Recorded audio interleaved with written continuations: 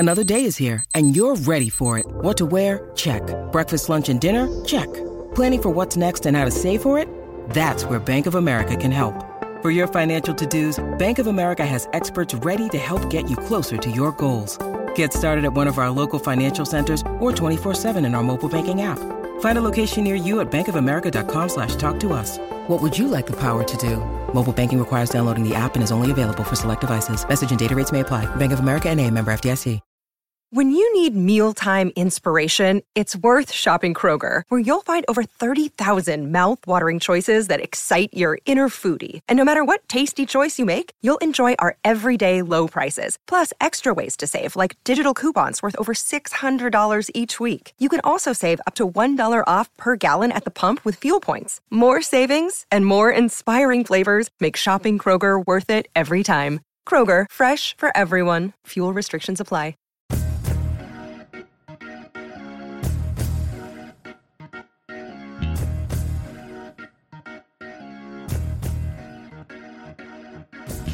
Welcome back to Hey, Mary Kay. I'm the Orange and Brown Talk feed. Doug Lesmerises, guest hosting for Dan Lobby today. But of course, the star of the show is Mary Kay Cabot. Mary Kay, good to be with you. Good to be with you.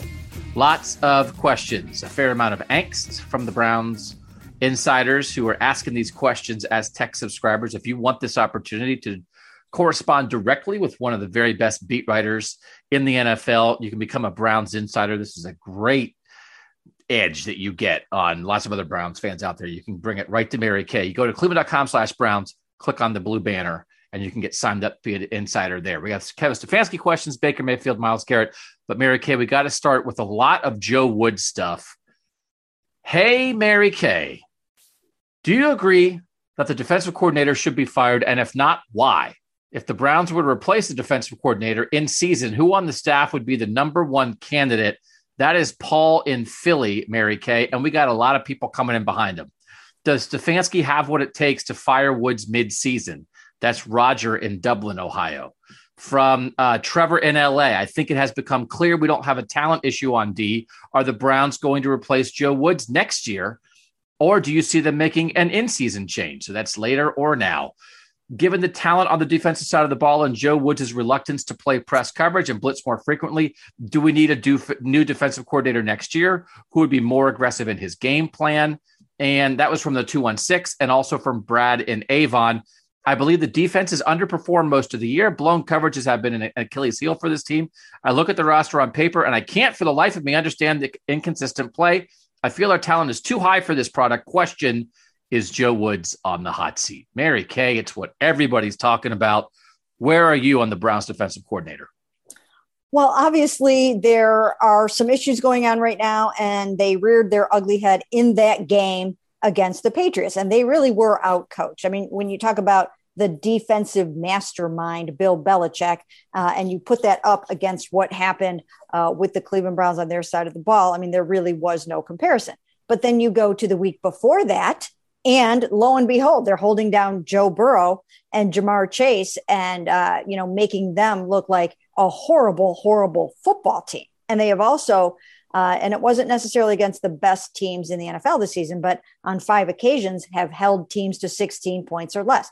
So no, I don't think it's time to fire the defensive coordinator when you are at 5-5 with the same amount of victories as 3 other teams in the AFC North, only 1 victory behind the Ravens, who are basically falling apart and playing some really bad football right now. So I don't think it's time for that kind of a distraction. However, I do think it's time for everyone to close ranks and figure out how to make this better. And if that includes giving maybe Chris Kiffin a little bit more responsibility, he's the defensive line coach. I really like what he brings to the table. I watch him very closely every day coach. I listen to what he says, how he does his job. And I really like what I see in him. Maybe they give him a little bit more responsibility. Maybe they get a little bit more input. Maybe Kevin Stefanski has to get a little bit more involved on the defensive side of the ball. Some kind of intervention, I think, needs to take place. There were times this season when John Johnson III was basically stuck at that deep post position, and he really wasn't maximizing his potential. So I think there are other things like that that need to be happening. And one of the problems, Doug, is the fact that they didn't have the bye. They haven't had the bye week yet. A lot of those issues get worked out at the bye when you have time to catch your breath, break down all the film, and build it back up again and figure out what you want to do right. They haven't had a bye week, so they're just kind of tripping over themselves to get there. And I think that's part of the problem. Ohio State ran into a similar issue earlier this year, and they didn't fire anybody, but they demoted somebody, and they made someone else the play caller defensively. I do like your idea of maybe get more people involved, maybe have some louder voices in the room with Joe Woods. I would not put a lot of money on Joe Woods being back next year at this point. Just, I understand maybe you don't pull the plug midseason, but if you're at this point, they didn't have the talent last year. Now maybe they have it. And that, I think, is why a lot of people are asking this kind of stuff, Mary Kay, because they see the influx of what they did in the draft and in free agency on the defensive side of the ball. They say, how can it be the talent? It must be something else. And then you go to the coach with questions like this along the same lines. Hey, go ahead. If you want to finish something up there, go ahead. Yeah, I was just going to add real quick, and we can get into this more in one of the next questions. And that is, when you do have your star defensive player coming out and seemingly questioning the defensive coordinator, then I think you have a real problem systemically. And we will get to that specifically a little bit later. Hey, Mary Kay from TJ in Akron. What did the Patriots identify in the Browns defense that allowed them to shred us so easily? This was the same defense that made Joe Burrow look pedestrian a week prior, and Jeremiah Owusu-Koramoah was back. Is it as simple as the players didn't make plays, or are there significant holes in the scheme? And then along those same lines, hey, Mary Kay, a similar question from the 805. We have two great press man corners, yet we seem to default to soft zones. Our personnel simply isn't as good in zone, and we see smart teams pick us apart. Why don't we just man up in coverage? Do you think, Mary Kay, there are specific things with what Joe Woods is asking these guys to do that could be fixed? Yes, I think so. I do think that more press man coverage would be better for this defense, because I think they have the horses to be able to play it. And I think that kind of tighter coverage, which I thought they had sort of turned the corner into more of that against the Cincinnati Bengals. But, Denzel Ward can play that way. Greg Newsome can certainly play that way. So, yes, I think they should do more of that. I do think that they should blitz more, and I think they will probably do that. When JOK gets a little bit more up to speed, he only played, I think, 21 snaps in that game, and he is their best blitzer. But their game plan just didn't seem right for what it called for. I mean, they just did not have the right things in place for what they needed to do in this game. And I think there were other factors at play. I think that Mac Jones is getting better and better by the week. I think he has great touch on the ball. I think that I just think that he is probably better than what they were anticipating or maybe ready for. I think they thought maybe when Damian Harris, their lead running back, was out, that would be advantage Browns. And lo and behold, Ramondre, I don't know if I'm pronouncing that right. Ramondre Stevenson comes in there and just runs over them. They ran for 184 yards. And they did. They found holes. They found the holes to be able to do that in the Browns defense. And that's what Bill Belichick does best. This was a really good chess match from a coaching standpoint. They just did a phenomenal job of identifying the weaknesses, of hitting them on screens and some other things. Whatever they found that they did poorly over the last how many ever weeks, Bill Belichick exploited those things, whether it be in terms of personnel, whether it be in terms of, again, with the screen. And then there were just some really good plays made by the Patriots. I thought Stevenson showed good burst, speed, vision, explosiveness. He was good. I mean, he was good. And a good player like that can make you look bad.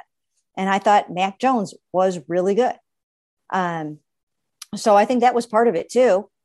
But yes, schematically, things need to change, and each player needs to pick up their own performance and find it within themselves. I mean, Miles, he needs to do even more. He's a generational player, and he did get a sack, and that's great. But in a game like that, I think he can dig deep and find even more himself. let's stay with some Myles Garrett conversation. Mm-hmm. Hey, Mary Kay. This is from Doward in Sacramento, California. Myles Garrett just said what we all have been seeing all year.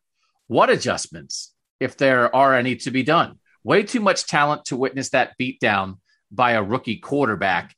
And then from David in Miami Beach, was Myles Garrett correct in his analysis of the defensive schemes, even though it should have stayed in-house? Mary Kay, was he right? Should he have said it? Well, first of all, I think when we asked follow-up questions to Kevin Stefanski today in his day after press conference, I asked him point blank, is there something to be said for the fact that you guys did not make adjustments on both sides of the ball? And he said, yes, he admitted that. And it's obvious that they didn't. I mean, when you're giving up 45 straight points and only scoring 7, you didn't make the right adjustments. And there were adjustments to be made. There were definitely adjustments to be made. Just Baker Mayfield going downfield a little bit more to some of his guys. And you know what? Okay, so they lead the NFL in with 13 interceptions heading into that game. And Baker was a little off, like he has been at plenty of times this season. But I think they still got a little gun shy. You've got to put the gunslinger back in Baker Mayfield. You've got to get him rolling. You have to get his confidence up. You've got to get some completions. And that just wasn't happening. And there are guys to get him. I mean, do you mean to tell me you can't find some completions to Jarvis Landry somehow? Yes, you can. You can. Right? We got a lot of Kevin and Baker coming up. We got a lot of. Why not finish their thought on Myles? Because we're going to get into a lot of Kevin and Baker. Kevin Stefanski did talk on Monday, did talk about what Myles Garrett said in saying there were no defensive adjustments. Did you think Kevin was kind of not happy with that? Well, he did not say. He didn't say if he was happy with that or not. But I would have to think, just knowing from what we know of Kevin Stefanski so far, that he would have probably appreciated it if Myles had kept those things in-house. He's your best star defensive player. And yes, he probably is. He's speaking the truth. Okay. Like you said, everybody can see what's going on out there. And if you didn't make the adjustments, then, then it probably doesn't need to be uttered post-game by your star defensive player. Now, we talked about this on the podcast yesterday too. And you made some good points, Doug, about the fact that, he's calling his shot and people listen to him and he's obviously trying to get the message out there.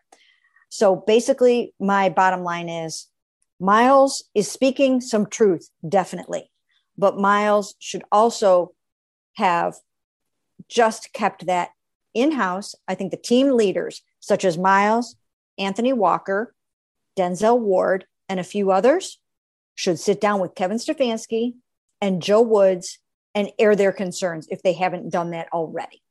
That's what I think needs to happen. Now, if they've done that 6 times already and nothing came of those meetings, then maybe you go public with that. Even then, I think it's a risky thing to do.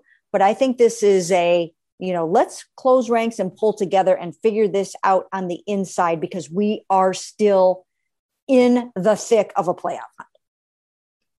All right. Lots of defensive questions to start this Hey Mary Kay podcast. We're going to transition to some Kevin Stefanski, some Baker Mayfield, some Jarvis Landry. We'll do that next on Hey Mary Kay. Doug Lesmerises back with Mary Kay Cabot. Hey Mary Kay from Mike in Aurora. I feel we should shut Baker down for at least the Detroit game to give him time to heal up. Maybe also the first Baltimore game, then the bye. Plenty of time to heal, then get him back in there. What do you think of that, Mary Kay? Well, I think it has everything to do with really how that knee is. I mean, they need to do the strength test, the range of motion and everything. And if the knee is fine, basically you would be sitting him down for performance reasons. And they would have to decide, are we going to sort of bench our quarterback for performance reasons? Because if it's not health, then it's performance. So I would have to think that it's not time to bench him unless the knee is serious enough to keep him out of this football game. Let's let him see if he can work his way out of this. But, I do keep coming back to, I put a lot on the shoulders of the quarterback. I think that a quarterback needs to elevate the play of those around him. And I know there are some extenuating circumstances. Blake Hance is in there instead of Jack Conklin.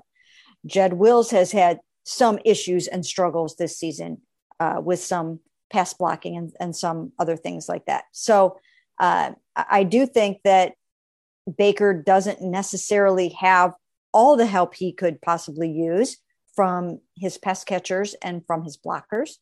But I don't think it's time to bench him for performance. So I'm keeping him in there until the arm falls off or the knee falls off. I think they would have been a different team. Think about this. If we had said heading into the season that Baker Mayfield is going to go play the Patriots without Nick Chubb, Kareem Hunt, Jack Conklin. Okay. Now I'm talking about 3 Pro Bowlers so far, and Odell Beckham Jr. Okay. Think about that. If we had said that, 3 months ago, we would have thought, wow, that's going to be a really hard game to win with your hands tied behind your back like that. So I kind of want to see who he is again with Nick Chubb back on the field, with Kareem Hunt back on the field, which I think was probably a bigger loss than some of us even realized, and just kind of see where they can go from there. If you would have told me all those guys were going to be out, I still would have thought he should average more than 3.5 yards per attempt. So it's not just that they lost, it's that it was a non-functional passing game. 2 more Baker questions that matter here. This is from Mike in Maryland. Hey, Mary Kay. During Baker's first season, he had numerous chunk plays with Brashad Perriman, Jarvis Landry, and Rashard Higgins. Under the current offensive philosophy, those plays are few and far between. Is it time for Kevin Stefanski to rethink his game manager philosophy with Baker? I'm going to say yes. I'm going to say yes on that. Baker is not a game manager. That's not who he is. If you're going to turn him into a game manager, then it's not a fit between Baker Mayfield and the Cleveland Browns. That's not who he is. He's a dynamic playmaker. He is an aggressive player. He likes to take shots downfield, and he is a gunslinger. And I think you have to let him play it out a little bit. And if that includes throwing a few interceptions, which he could have had 3 more yesterday, if you have to let him work through some of that. I mean, Brett Favre used to throw plenty of interceptions, and they hate that. Kevin Stefanski is very interception averse. He can't stand picks. Nobody really can. But these guys have a very, very strong aversion to them. And I think in some ways they're calling the game accordingly. In this particular instance, you were going against the team that led the NFL with 13 interceptions heading in. And I think that got in their heads even more so than playing Bill Belichick. I mean, you knew that at any given moment, if you're taking a shot downfield, somebody's jumping that route and picking that ball off. And again, it could have been 3 or 4 interceptions yesterday. So that had something to do with it. But they're going to be playing a lot of inferior pass defenses coming up. Those shots downfield need to come earlier and more often. Big picture question that we knew we were going to get on Baker. I was a little surprised we didn't have more Baker questions from our tech subscribers. A lot on Woods, a lot on Stefanski, not as much on Baker coming off that game. Hey, Mary Kay from Bob in Virginia. With Baker being so inconsistent, decent one week and then terrible the next, I can't see how the Browns would ever be in the position to give him a big contract. Do you agree? Well, I would have to say that right now, at this very moment, nobody is rushing to the negotiating table. It's just not happening. There is nothing that says extension at this time. Okay. They've got him under contract through next season. And I think both sides need more data going forward before they can sit down and decide if he is worth one of those big, enormous blockbuster deals. It's got to be a fit. It's got to be, the Browns have to have full faith and confidence that he's the guy that can take them to Super Bowls. And I think the answer right now is it's not that moment. Now, he still has 7 games left to turn things around, to right the ship, to get the passing game going, to get the Browns into the playoffs, and to do something once he gets there. And when that happens, and maybe it'll look better when Nick's back, when Kareem Hunt's back, who knows? But I think it's time to let it play out and see how this goes. What if they make the playoffs and all of a sudden they're in the AFC Championship game? I mean, you just don't know yet. So I think Baker's banged up. I think other people are out.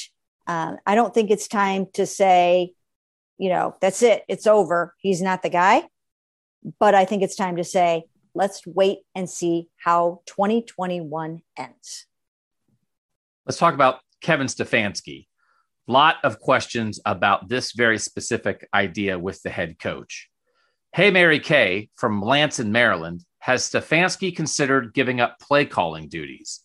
Hey, Mary Kay from Ronnie in West Virginia, is it time for Stefanski to hand the play calling duties to Alex Van Pelt? The run game was abandoned early in this game, and it's not the first game that Stefanski abandoned it much too early. Hey, Mary Kay. This is from Jim in Arkansas. Is it time for Stefanski to be the head coach only and secure an offensive play caller? And hey, Mary Kay from Robert in El Paso, Texas. Is it time for Kevin Stefanski to cede his play calling responsibilities to Alex Van Pelt? When something is on the minds of Browns fans, something is on their minds. Mary Kay, are we in that discussion at least right now? Well, you know what? I think it's at least something to consider. And I feel like I'm the only one that sort of asks this question of Kevin Stefanski almost every Monday. I've asked him so many times, have you thought about giving up the play calling? What are you thinking about doing with the play calling? Is it time to, give Alex Van Pelt more responsibility in the play calling? And I don't know if that's necessarily the right decision. But I do think that more collaboration would help. I'd almost do a play calling thing, and that can be done. Now, maybe Kevin Stefanski still wants to put the responsibility on his shoulders so that if it doesn't go well, that he can kind of take the blame and the buck stops there. But I don't think there would be anything wrong with giving Alex Van Pelt more of a voice just to see how he would do things a little differently. I think it's absolutely well within the bounds of reason to have him be more involved in doing that. I think Baker would appreciate the opportunity to have a little bit more of an aggressive play caller right now. And Kevin Stefanski, it's not like he's called plays for 10 years. It's not like, it would be trying to replace Andy Reid.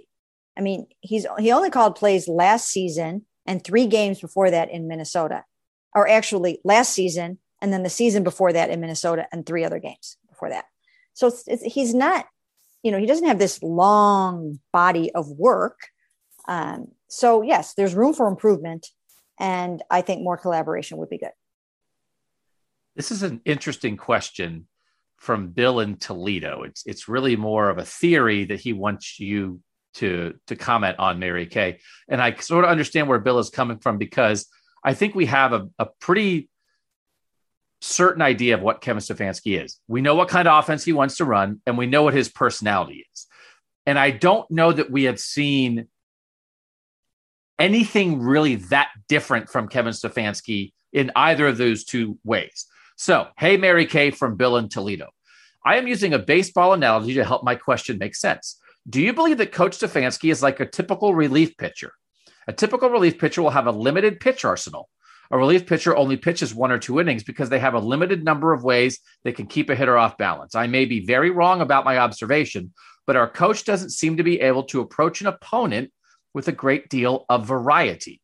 I would be interested to hear your thoughts. What do you think, Mary Kay? I'll tell you what. I thought that this season, 2021, would build on 2020, and that I thought they did have some tricks up their sleeve. I thought they were multiple and creative at times last year. I thought there were things to be very encouraged about. We saw numerous things. We saw Jarvis Landry throw a touchdown pass to Odell Beckham Jr. We saw Odell Beckham Jr. run a reverse 50 yards for a touchdown. We saw other trick plays and gadget plays along the way. We saw jet sweeps. We saw a lot of passes to receivers. We saw shots downfield, and I don't know what's going on this year. It is really hard to get your finger on it. And I'll tell you, I mean, I just have to wonder if it's because of Baker. Do they just not trust Baker? Do they not trust Baker? Why do you run a draw on 3rd and 9 if you trust your quarterback, right? Something's wrong.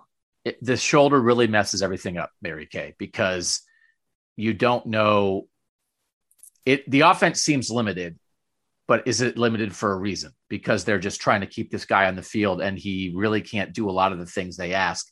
It makes it really difficult, I think, to evaluate the two most important people on the team, which is the head coach and the quarterback. But I understand what the texter is asking here. And the other thing, Mary Kay, that is hard is you can find clips. The Odell dad video had some truth to it. There are moments where it looks like a Kevin Stefanski play call has some guys open down the field and they're not throwing them. And so then what is that? Well, is it the play call? Is it the scheme? It's like, well, it looked like a guy was open 25 yards downfield and the quarterback didn't take the shot. It is a really tough evaluation, I think, Mary Kay, because you're not sure what the reasons are behind the things you think you're seeing. Yes, you're exactly right about that. And it has been very difficult to evaluate. Another thing that I think that we've seen a lot of have been drops of what should be sort of seemingly easy catches, right? And from players who like Jarvis, who don't normally drop the ball, so I think that's been a little bit puzzling too. And one of the things that, that really stood out yesterday to, I think, anybody watching that football game was just the nice touch that Mac Jones puts on the ball, especially like in the red zone, right? I mean, he just has a way of dropping it in there or taking a little heat off of it when he needs to, or he can fire it in there. And he just has a really strong sense of when to do all of those things. And I think that is just such an innate gift.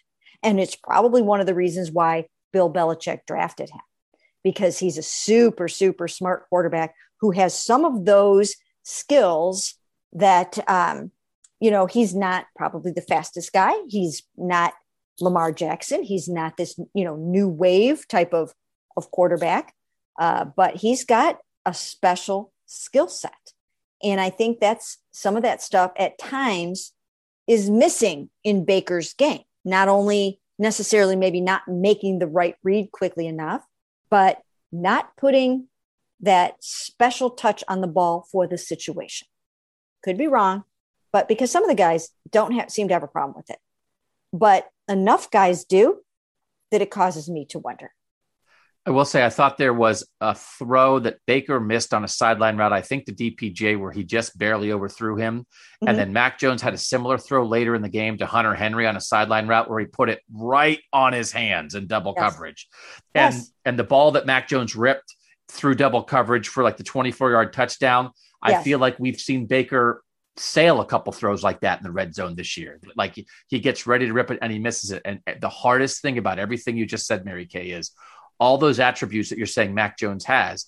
I think that's what everybody thought Baker Mayfield had, that he had special accuracy and touch and making the right throws in the right situations. And so when you see a rookie quarterback have it and a year 4 quarterback who you thought that was his skill set, not have it on the same day, it's a very tough comparison for Browns fans to take, I think. Yes, it is. And again, are there extenuating circumstances? Is this harness bugging the crap out of him, right? Is he just not who he is because of that? Because, supposedly his footwork is beautiful this year. That's what Alice Van Pelt tells us. And that if your feet are right, the ball's supposed to be going where you want it to go. And we've seen him be deadly accurate on so many things. But the thing that I noticed, again, like you said about Mac Jones, is that he can fire it in to a super tight window in double coverage, and it's going exactly where he wants to go. We don't all that often see Baker do that. We see him take advantage downfield of one-on-one matchups. If he sees Donovan Peoples-Jones matched up with Eli Apple 60 yards down the field, he's taking that one-on-one matchup all day. What we don't always see him do is take a double covered guy and fire it in and put it on the dime the way that we saw Mac Jones do yesterday. Another Baker Mayfield usage question that ties into a lot of what we're talking about. Hey, Mary Kay from Kevin in Youngstown. Why does the Browns offense no longer roll Baker Mayfield out and move the pocket? It appears we have gotten away from that. Is it due to his left shoulder? I don't know if it's due to his left shoulder as much as it might be the fact that teams decided they were going to take that away from the Cleveland Browns. Okay. That's all we saw Baker do last year. And if you take away a player's number one strength, which is rolling him out, get him on those boots and keepers, and him throwing on the run like that. And he's usually really accurate on the run. You take that away from him and force him to be a pocket passer, then, it's a different ball game. And I wondered all offseason we've talked about it on all these pods. How were defenses going to play the 2021 version of Baker Mayfield in his second year in the scheme? Once they had a book on him, once they had the film, once they could break it down. I mean, what do you think? What do you think Bill Belichick does? I mean, that's what he does for fun. I mean, he goes, that's an enjoyable February, March afternoon for him, is to break down Baker Mayfield film and see how you can get a second year quarterback off his game. And I think they're taking away some of those keepers and those boots. And I think it's hurt. This is the last question we'll do on Kevin Stefanski and Baker. This is further down the line than anybody else had gone. Hey, Mary Kay from Megan in Pittsburgh. Not originally, Megan says, making it clear she's not born and bred Pittsburgh. I feel strongly that Stefanski has been the right man for the moment, establishing a professional and winning culture, making it through COVID, etc. But doubt is creeping in that maybe the moment hasn't moved on. In the Browns' new normal, where alignment and consistency have been achieved and are worth preserving, but where winning is now the expectation, how many times is too many for a head coach to say he has to be better with nothing changing? That is a finely written, is Kevin Stefanski the right guy question for you, Mary Kay? Well, I have many times this season on these little Mondays, I have said to him, have you thought about changing anything up? I asked him again today. We're taping this on Monday. I asked him again today. Have you decided, is there something that you should be doing differently procedurally with who is calling the plays on both sides of the ball? And once again, you get the, kind of evasive answer, which he's really good at that. He was communications major. He knows how to say nothing and have his lips moving and a lot of words coming out. But so we didn't really get any kind of clarity on that. But I do think that he needs a little bit of help on play calling right now. I think he needs some assistance, and I don't know who would be the right person to sort of work with him. And he's got a lot of advisors. I mean, he's got Bill Callahan, he's got Kevin Rogers, he's got Chad O'Shea, who's called plays before. He's got Alex Van Pelt, who's called plays before. Once again, as I mentioned, I think the late buy has hurt. They haven't really had the time to break it all down and change it all up. And they do need, they need to change for the home stretch. They need to change up some things. I don't know that Kevin is calling the right kind of a game for Baker Mayfield. I don't know. I mean, I think those two guys, probably need to work through this a little bit together so that Baker is getting what he needs called to be successful. I do think there could be a world where Kevin says, you know what, I'm not seeing it right now. Mm-hmm. Let a new fresh pair of eyeballs look at that play sheet and make the calls on Sunday. Alex, here you go. And I also think, as Megan suggested, he has been a poised, calming influence. When things get rough, he's good, I think, at calming things down. I wonder about him if your team's at a point where it needs a kick in the butt. And I think maybe that's what this team needs more than like being calmed down. They need to be motivated. They need to be challenged. And maybe that's an incorrect perception, but I think maybe if you took a little bit of the offensive stuff off Kevin's plate and let him be 100% head coach for a couple weeks, I think it could help in both ways. Let Kevin get down to the business. I'm going to have individual meetings with all these guys. I'm going to go sit in defensive meetings. I'm going to change up. I'm going to force myself maybe to be a little bit different from a personality standpoint, but also we're going to let Alex make some decisions with the play sheet. And I think that could be good both ways, Mary Kay. I'm sort of would doubt that he would do it, but I could see the benefits. Yeah, I mean, I could too, to a degree. But here's the other thing that I keep coming back to. With so many talented players on this football team having, such little production, such a lack of production on the part of so many guys, I think you still do have to keep looking at the quarterback and finding out why more plays aren't being made, even if the passes are being dropped. I just think that when you've got Jarvis Landry kind of struggling, and you've got Rashard Higgins struggling, and you've got Austin Hooper struggling to produce, and you obviously had Odell Beckham Jr. struggling to produce, I think, I don't think that you can really ignore the elephant in the room. Mm-hmm. There's something wrong, and they really need to figure it out. And maybe, once again, maybe health has a lot to do with it. Maybe it doesn't, but there's something wrong from a passing standpoint, and it wasn't just Odell Beckham Jr. We'll take a last break here on Hey Mary Kay, come back with a Jarvis Landry question and a couple more next on the Orange and Brown Talk podcast. Back with Mary Kay Cabot. We're going to go to Terry in Strongsville. Do you think the Jarvis Landry problem is the injury, the scheme, Baker, or is he on the downhill side of his career? And then we'll couple that with a question from Dan in Strongsville, which is a bigger picture receiver question. Hey, Mary Kay, what appears to be the problem with the lack of production from our wide receivers? For example, Anthony Schwartz always seems to not finish his routes, and Baker's throws are off target. What do you think, Mary Kay? Well, first of all, let's start with Anthony Schwartz. I've said this many times. I'm going to say it again here because it bears repeating. Anthony Schwartz missed almost all of the offseason. He missed almost all of training camp with a hamstring injury. You can't just plug a rookie into a football game when they haven't had the reps, they haven't had the installation, they haven't had, you got to rep it over and over and over again. That's why Baker Mayfield and Rashard Higgins had so much natural chemistry, because they repped it over and over and over again in training camp that first year. It matters. It's also why Baker never had chemistry with Odell Beckham Jr., because he couldn't get his mind right to come here in 2019 for the offseason program, because he left his heart in New York and he didn't want to be here. And they never caught back up from that. They never caught back up from not having that quality time together. So Anthony Schwartz is struggling from just a lack of installation and practice standpoint. And it's too late for him to really catch up and make too much of an impact the rest of the way. He might make a play here or there, but I don't think Baker trusts him very much. I don't think so. So that's going to be difficult. And then just from a Jarvis Landry standpoint, that's a tough one. Jarvis has never had to try to come back from an injury before in the middle of a season, because he's never missed games before because of injury. So he's now realizing that when you miss 4 games and then you come back and you re-injure the knee, you got to knock the rust off again.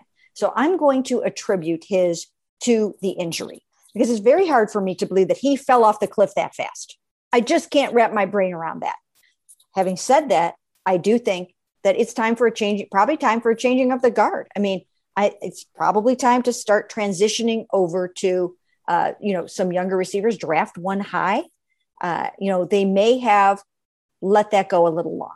That may have been an oversight on the part of this front office to think that Jarvis and Odell, coming off a couple of surgeries over the last few years and turning 29 this year, that everything was going to be fine. And for right now, it's just not fine.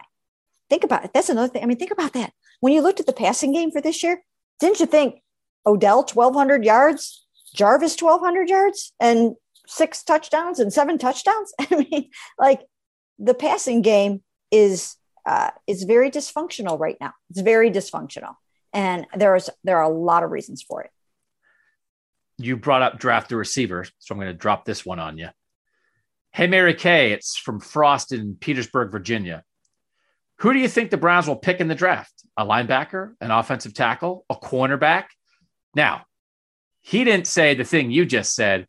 I think it might be set up exactly for what you just said, to find a number 1 receiver in the first round of this draft. Who do you think? I guess this is how we know the Browns are in trouble. They're 5-5, and we got at least one draft question already. Where do you think they might be targeting in that first round? Well, I don't think that you can overlook that all-important receiver position. It's a passing league, and you've got to have that really amazing number 1 guy that can score the football. I mean, I forget how many. I think it's 3 touchdown catches on the part of receivers so far this season. Maybe, no, it's 4. Donovan Peoples-Jones has 3, and Rashard has 1. I think that might be it. I mean, that's unbelievable. That is absolutely unacceptable and unbelievable. And when you look back over the last couple of years, maybe they should have gone out and gotten a Justin Jefferson type or a Rashard Bateman type, or Jamar. They need that kind of a guy. So yes, I would look very heavily at a first round receiver in this draft. I'll tell you, there's a couple guys down the road that I could see slotting into this offense really easily. And you look at some draft boards now, there's a lot of pass rushers in this draft. I don't know that that's where the Browns would have to go, but I think there's some good receivers that should be there in the middle of the first round. And who knows, maybe the Browns will be picking last because they win the Super Bowl. But Garrett Wilson is a guy at Ohio State who can play in the slot or outside, is dynamic, but is not only a deep threat, great with the ball in his hands after the catch, great with the ball in the air. I think he might wind up being the number one receiver in this draft, but I think it might not be clear. I would be all in on that. Chris Olave, Ohio State's other receiver, is more of a deep threat. I think he might duplicate Donovan Peoples-Jones a little bit. But Treylon Burks from Arkansas is an interesting guy. And Drake London from USC is a guy who is hurt and out for the year with an ankle injury, which might cause him to fall. He's a number one receiver too.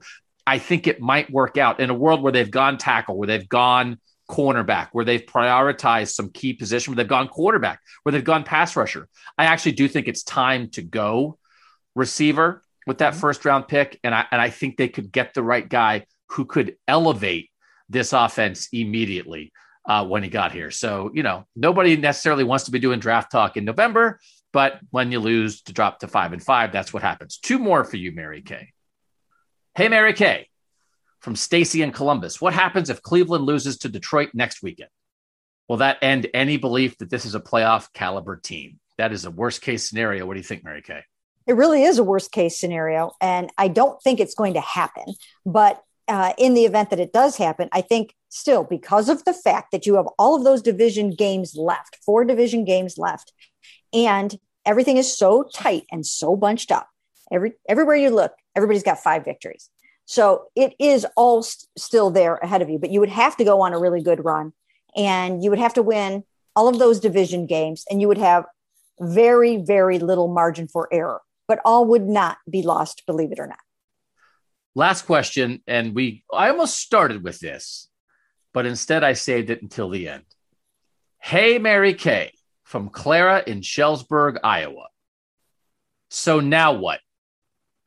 That is Clara's question. She said, my question is simple. So now what? And here's how I think you can address this, Mary Kay. Mm-hmm. You've covered this team for a long time. You saw what happened Sunday. You saw how you heard and talked to how Kevin Stefanski handled this on Monday. Like what kind of place do you think this team is in?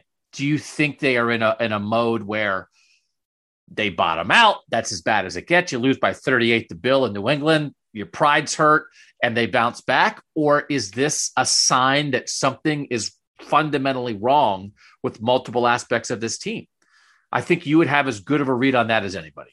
Well, here's what I would do. If I were Baker Mayfield, I would have a heart-to-heart talk with the coaching staff about just how the game's being called for him.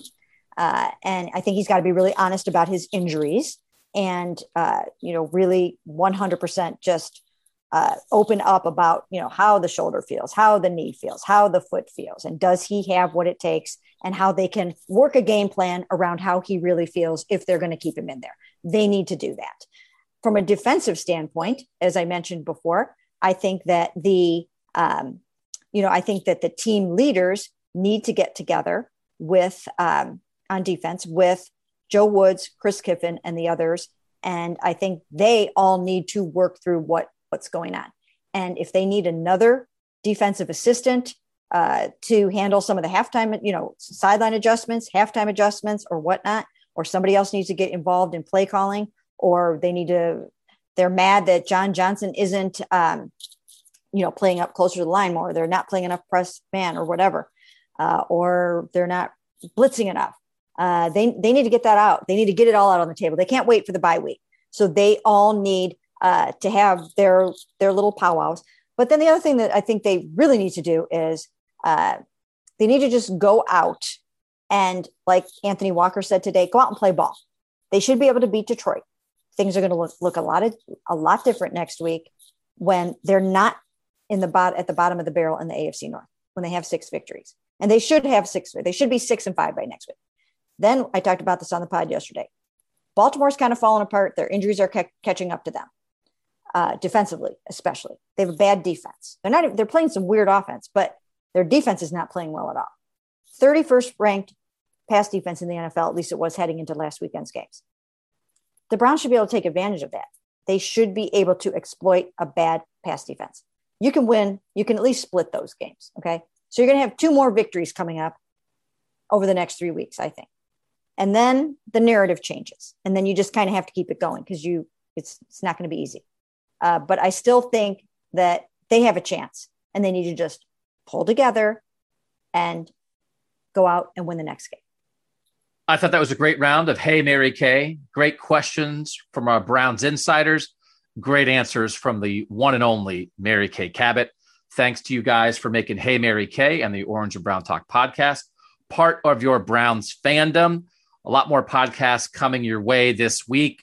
Got to watch the tape on Thursday. Scott Patsko is going to break down how the Browns are and are not using their receivers in this offense this year. So look forward to that roundtable as well. Game preview coming your way. Make sure you're reading cleveland.com/Browns. I'm Doug Lesmerises. She's the great Mary Kay Cabot. Thanks to you guys for listening to this version of Hey, Mary Kay.